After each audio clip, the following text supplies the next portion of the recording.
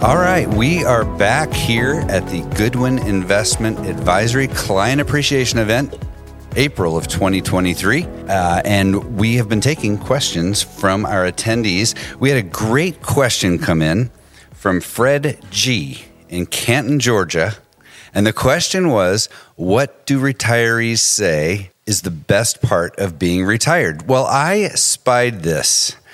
I picked this out because I know who Fred G is. This is Fred Goodwin, the father of GIA founder Tim Goodwin. And it just so happens that Fred and his wife Jill are both here at the event. Fred asked the question, and I thought, they are recently retired. Who would be better to answer this question? We'll find out what other people think too. But you guys are doing retirement so well. Fred and Jill, thank you so much for joining the Money Pig podcast. Jill, you and I were just talking a couple minutes ago, and when did you all officially retire? 2019. 2019. Fred, you were a pastor. Mm-hmm. Jill, you... Director of preschools. Director of preschools, yeah. And you had like a small private nursery school. Is that what all that was? Exactly. Yeah. Mm-hmm. Okay, good. So that was wonderful. And so recently retired, you're just doing it really well. Jill, tell me, what were you telling me just a few minutes ago about like the best two things about being retired that you've found so far? Well, the best two things about being retired, number one, is that if you've invested your money well and you don't live extravagantly, you can actually relax about money. You don't get to think about money. You already have it.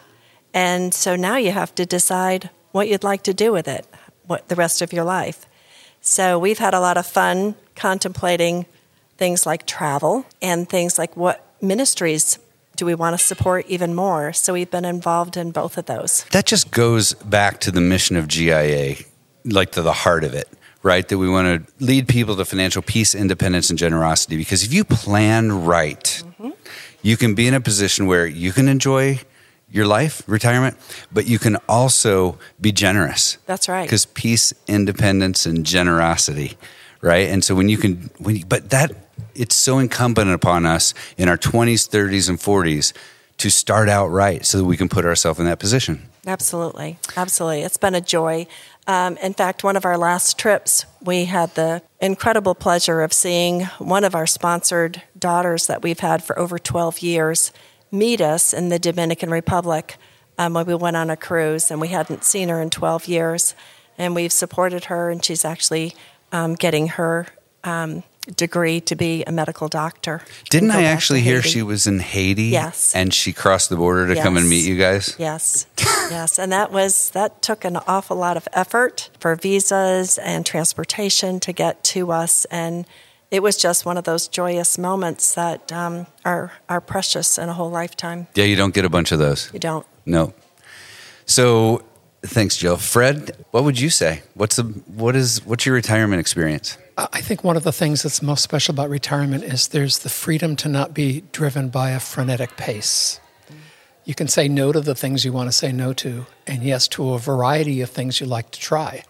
For example, in the last few years, I've learned how to turn wood, and so I can make nice bowls and mugs and other things for family and friends. But I've also been coaching high schoolers in track and cross country, and also with a youth group. And just have a lot more time to say yes to family and to grandkids, to say yes to friends and not feel like we have to race because we've got yet another event or agenda or activity we have to go to no matter what. And the slower pace is actually a joy. Mm-hmm. You also have more time to stop convincing yourself you don't have time to work out and to actually give yourself the opportunity of exercising and eating a bit healthier, because you don't have to race to everything. And that's just something we've learned over these last few years, that it's not about strength anymore, it's about endurance. Right. No matter what that might be, swimming or running or cycling or otherwise. And we have enjoyed this stage of life. Well, we've always enjoyed our life together. We've been married nearly 48 years. But we're finding this is as good a stage as we've ever enjoyed. That is fantastic. So I'm kind of proud too. My wife and I just celebrated 28 years, and you just shamed me right there. 48 is tremendous. Thank you. Congratulations. And then we were talking about this too. This book that came out a couple years ago. It's called "What the Happiest Retirees Know" by Wes Moss. Very, very good. Now, Wes owns an investment advisory too. So, but we want to give credit where credit's due, because he wrote a great book, and he talks about what the happiest retirees know. And he interviewed all these retirees, I don't know, like thousands, 10,000 or something like that. And he found the most common traits among them. And what I realized, being in my early 50s, is this is the book that I need to be reading to set myself up for when I'm ready to retire. Absolutely. Right? And you said just a few minutes ago that you think that's kind of the life that you have set up, maybe on purpose, but maybe accidentally, but you are probably the happiest retiree on the block. Absolutely. That is great. And Reid, when we were younger and investing, a lot of life gets passed by pretty quickly. And for Fred and I, our biggest investment right now is our grandchildren. So we try to spend a lot of quality time with each one of them. We have 8. And so that is our goal, to sow into them what we've learned, and just to love them unconditionally like we did our own children, and encourage and give them lots of praise. Yeah. And ranging in age from about, 23 to 24, 8? 24 to 4. 4. 24 to 4. Wow. You get all kinds of variety. Yes, we do. What else? What was the other thing you were telling me about? The speed, the pace of life. Right. Well, it is a lot slower, which is nice. You can sit back, you can wake up and decide what you want to do that day, or have that all planned out. You can also set goals for yourself monthly. You don't have to set them day by day or weekly. You can go a little slower if you want. But Bill Mordecai, who's also another client, was also Tim's youth advisor, dear friend of ours, told us there's a way of looking at retirement. You can either go slow, or no-go.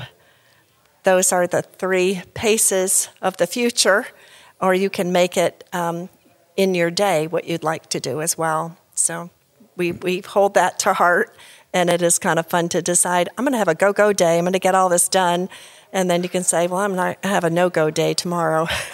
Just sit back, have a cup of tea, and have a lot of fun just sitting out in the yard. Because unfortunately, at some point, we haven't figured out how to solve this yet, but at some point, it isn't a mandatory no-go. That's right. You just can't go. That's right. So, but you have choices. Yeah. You have choices as you're young and healthy. That's right. In retirement. And the exciting thing is, for many of us, we have an opportunity of being at a go-go pace for a long period in retirement now these days. And that's very exciting. Yeah. Whether you're doing things that you were trained to do and you were paid to do over the years, or whether you're trying things that you've never done before that would just be fun to try out. And if you don't like it, that's fine. If you do like it, do it longer. Yeah, you're still like building fences and sheds and all kinds of stuff. That's great. You just do the math, folks. Married 48 years. That means, you're still strong. And happily married. Yeah, happily married. That's awesome. Thank you guys so much. For one, Tim Goodwin. But he's a great guy. He's had an amazing impact on a ton of people. And we did an episode with him. The first episode of our show was with him, and he really got to share how this all came about and this company he's created. It's been amazing for a lot of people, had influences on many people and their children, and going on to their grandchildren. That's right. So when you impact the world like that, like you guys have, congratulations. Thank you. Yep. Well, I think one of the things that many people fail to realize is their life is not just about themselves, that any decision we make does affect children, grandchildren, neighbors, coworkers, friends, church friends, and so on. And when you begin looking at the bigger picture of how God wants to use us in that way, it's very humbling, but it's also very exciting. So thanks for the privilege of being with you, Reid. Thank you very much. Thank you. The Money Pick podcast is hosted by Reid Trego, a financial advisor at Goodwin Investment Advisory.